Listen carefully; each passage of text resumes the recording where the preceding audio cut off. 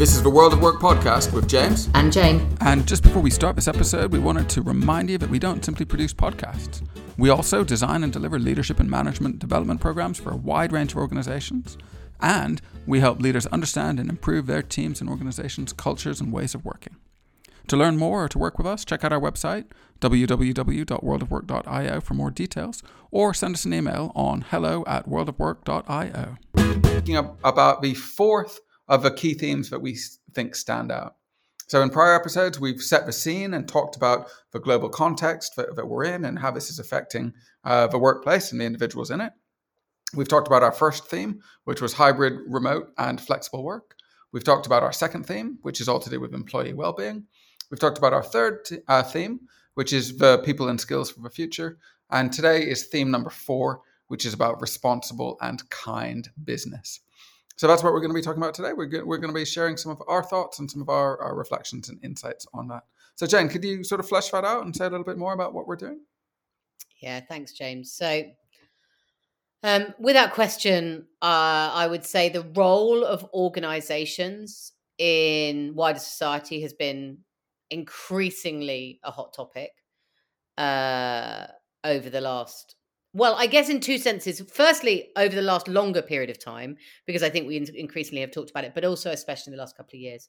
I think a number of the ways in which the pandemic and things like war have affected organizational policy and the way in which people look to organizations to see where they're aligning themselves to make a decision about what they think about that organization has become increasingly important.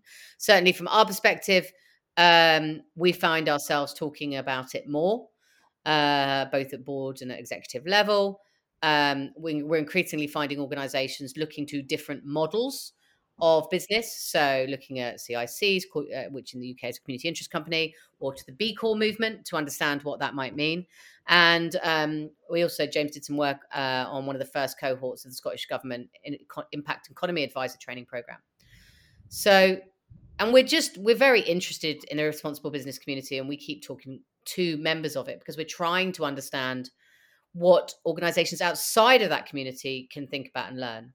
And I guess this is a really complicated one for us to address because it is so much bigger than the workplace, and it is so much bigger than, our voices. And there are people who know this from the impact perspective far more in a far more detailed way than we do. But I guess there are a number of things that we absolutely can recognize. The shift of a business to being more responsible for its, I guess, impact output on its wider society is not a quick fix, and that's okay.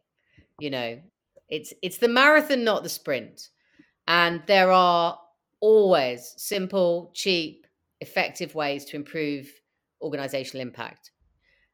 And sometimes I think we see organizations go with massive plans and everything they're going to do, and they're just not always as effective as the organization to say, right, we're going to start with this one thing and we're going to do that. And then we're going to look at what else we can do. And then we're going to do that. And I think one of the really interesting things is that generally when you go down this route, our experience, our clients' experience, and the people we work with is that there's quite often a lot of employees and volunteers, if you're a charity organization, that want to come on that journey with you, that are interested in impact reporting and impact minimization on some of the challenging parts, particularly when you think about the environment, when we think about people's well-being, things like that. So I guess at its very heart, if you're interested in this as an organization, and you should be, and we think it's going to be increasingly an issue, there is a recognition that you might not have done this stuff before, but there are other people who have. And so joining communities that are doing this work already can be really, really powerful. And looking for support and others around you, either in your organization or in your industry or even beyond that, is a way of thinking about and considering what might be a good place to start for you. Yeah, absolutely. So why don't I share a little bit from some of the reports and do a little bit more of a framing around this, and we can bring some of this to life, and then we'll dive a little bit more into some of our reflections and takeaways. So we've got, as in each of these mini podcasts, we've got 3 3 reports that we've been referencing, as well, obviously, as our own work throughout this. But 3 we want to call out. But first is the Edelman Trust Barometer that comes out every year. This is from the 2022 Edelman Trust Barometer. And this is based on a global survey of, 33,000 people, respondents, something like that. Every year they give the Edelman Trust Barometer a kind of a headline, a catchphrase. And this year's, we think really kind of sums up a lot of the sort of thoughts about responsible and kind business. And so their headline this year is that societal leadership is now a core function of business. And I mean, that's just striking to me. Societal leadership is now a core function of business. And that speaks to so many moving parts back to this sort of polycrisis we're in, changing expectations of other parts of society that are maybe abdicating that space a little bit, changing views on how people perceive business and what it's for. So again, just for the last time, societal leadership is now a core function of business. I just think it's a striking statement. There's some other things that come out of this report that are interesting. They say people are making more and more decisions based on their beliefs. So they do some surveys around, personal beliefs and values. They say that 50% of the people they contacted think about their beliefs and values when buying something. 58%, sorry. They say that 60% think about their values and beliefs when choosing a place to work. And they say 64% think about their values and beliefs when investing. So people are linking back to their sort of set of values and what they think is important and worthwhile when they're making these important decisions about their lives. So when they're talking about buying products and advocating for brands, when they're thinking about choosing where to work, and when they're thinking about where to invest. And obviously the choosing where to work is super important in conversations about our workplace and about our organizations. Again, linking back to things like employee well-being, they'll have higher well-being working for somewhere that feels right for them. Thinking about attracting and retaining the skills and people for the future. It clearly crosses over. A couple of other things they say citizens want businesses to be engaging more on societal issues, including climate change, inequality, healthcare, systemic injustice, and more. So, there's a sort of expectation amongst the citizen population that organizations fill this sort of societal leadership role and speak out on them. And the report also says that 60%, quote, when considering a job, expect the CEO to speak publicly about controversial social and political issues, quote, I care about, right? So people are looking for their leaders to step into some of these difficult conversations from an ethical and moral perspective and to sort of lead into this space. So the views and sentiment of people in the wider world about the role of organizations and leading in those organizations is evolving and changing, and it means our organizations ought to probably respond accordingly. So that's Edelman. Next up, Cognizant. We've covered them in other mini podcasts as well. They say today's employees no longer approach work as only a means of earning a steady paycheck. They now also want to feel a sense of purpose and that their work is positively impacting the world around them. So we get some phrases in there, impact comes up in a few other places, and purpose, and it's about more than money, right? They go on to say, this means top talent will increasingly look for companies that take responsibility seriously and that have governance structures in place for an array of social issues, including diversity and inclusion. So again, back to the attraction and retention of people and skills. People look for the organizations that are responsible. That's a differentiating factor when you're trying to attract people. And Cognizant sum this up quite nicely. They say, in short, they look for companies they're proud to work for. And I guess that's a bit of a takeaway we can take back to our organizations. Would somebody be proud to come and work with us?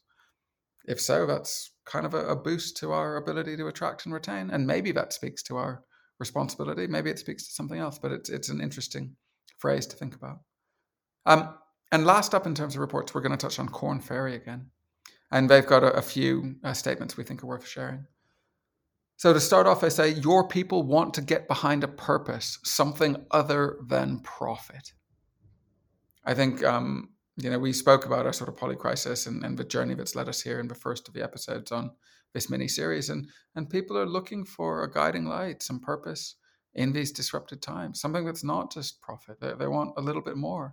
As we've been challenged and disrupted in the past few years, we're looking for something else, something more. Korn Ferry also said customers won't accept a lack of care for society or the environment. Investors, partners, customers, employees, they're all turning their back on businesses that won't commit to sustainability goals. And demand for companies to act will only grow.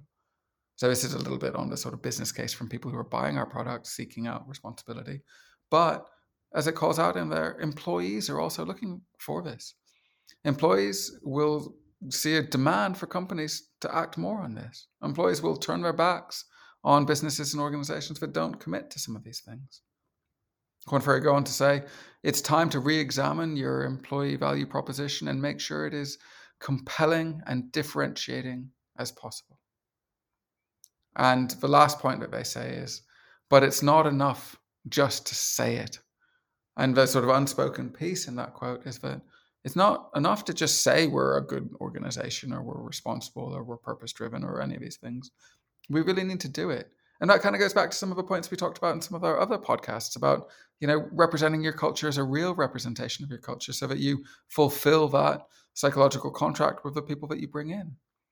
People need to see that you live and breathe these things if they're to be invested in you in the way that you want as an organization and consequently to get a lot of the benefits that they seek as individuals. So there are a couple key things to call out there from some of those reports. So societal leadership is now a core function of business. Employees look for companies they're proud to work for, but it's not enough to say it. We really need to live it. So we thought there were some powerful takeaways in there. Jane, do you want to talk a little bit more about some of our reflections? We sort of did some framing earlier, but do you want to build out a few more reflections from us? Well, I think it would be fair to say this theme is probably the one that I personally struggle with the most. Not because I think it's any less important, but because I think it's more complicated and it has more moving parts, might be what I would say. Interconnected, right? I mean, it's all so interconnected. And yes, it is. And I also think it suits some businesses to feel like they're taking societal leadership, because I think we're in a world where globalization is creating some complications, particularly around trade and things like that. And I think that is putting governments in a position where it's more difficult to regulate. And so there's a little bit of me that gets a little bit nervous about this stuff, because I'm a little bit like, yes, absolutely, I want organizations to take more responsibility. But that doesn't mean I want I want businesses running my life. I'm still quite happy having that done by institutions that I have some democratic control over. Yeah. So there's that. And that's problematic. But I also think that last report is having a little hat tip to greenwashing, rainbow washing, whitewashing, all of the things that we see organizations do and get called out for. So we are absolutely, signed up card carrying Pride members. And we're going to, have a float in London and New York, but we're also not going to mention that we have contracts with governments that, work in countries where it's still a criminal offense, or, you could be getting life in prison. So I think it is interesting that they call that out, because I think if we think back to the episode we recorded a couple of years ago with Russell Finlay, who's a CEO of a charity in the UK, about the complexity of being a responsible business and the choices you make. So do you save as much of your back office costs in order to be able to spend as much money as possible on the beneficiaries in Africa that you're supporting? Or do you pay your staff appropriately and pay national living wage and make sure they get appropriate holidays, and maybe you spend more on paper because it's recycled? How, it's not as straightforward. We're not good and bad. And we, as much as the media and as much as the world tries to tell us there is a right and a wrong and a good and a bad, it's not. It doesn't work like that. And therefore, I think this is a really sticky place for organizations. I think it's difficult for them to figure out what they want to do. I think it's difficult for them to figure out what position they want to hold. And I think it's difficult for them to understand what their employees want from them in this. So whilst I absolutely love that it's one of our themes, and I think it's really interesting to talk about, I don't think it's as straightforward. And I don't think I can sit here and say, yes, this is what you should be doing, except that I do think we can say, don't ignore it. And I do think we can say, be honest and candid and don't be disingenuous about what you're doing. So do be honest, do show what you are and aren't doing, and don't pretend, and don't spend loads of money and make yourself look better than you are. And I feel like if you just do that, that is a really good start on this stuff. But I think intention is important in all of this, particularly for employees. I think they'll cut you a lot of slack if they feel like you are well intentioned as an organization. I think particularly for organizations that don't have huge PR companies and don't have people like Edelman in their commercial organization helping them think this through. I think it's about introducing thoughtful conversation in the employee workplace, right? What are the things you care about as people? What are the things that are important to you? What do you think we should be doing more of in the cost of living crisis? What do you think we should be doing more of in the Ukraine war, or less of? What matters to you? It doesn't mean you make those decisions based on that, because there are other people as well that need to be involved in your management decisions. But it is about listening and hearing them and being really clear and consistent and transparent about what your positions are as an organization. Yeah, I think that's all very fair, and it is complicated, and trying to decipher what employees or consumers or the broader public think of as a good action is hard. And again, back to our sort of poly crisis, we've got this sort of bifurcation in the way people think, or multiple variations in the different expectations and worldviews that are out there that are very strongly held. So there absolutely isn't one clear answer for this. But your points about engaging with people, about having good intentions, about not avoiding this, about facing into what you can do to be a little bit more responsible, and what that means for you, I think is really important. I think there's one other thing I'd call out from my own perspective, which is I think it's important to think about the potential negative impacts that we do have as an organization across all our stakeholders. And I think that's a theme that is kind of brought into a lot of thinking already, but I think it's just worth reiterating. Quite often we sort of take by proxy the price that we pay as for something, the financial price that we pay is being indicative of the doing it goodly or having a good impact or things like that. So if we buy something, we kind of think, well, that's okay, that's the thing that I've paid for, and I probably don't need to worry about it too much. But around all the things that we do and the purchase decisions we make, there are different sets of externalities, to use an economic phrase, these sort of broader consequences that occur around us. And I think it's just important, wherever we are in a business, to step back and think about the broader impact that we have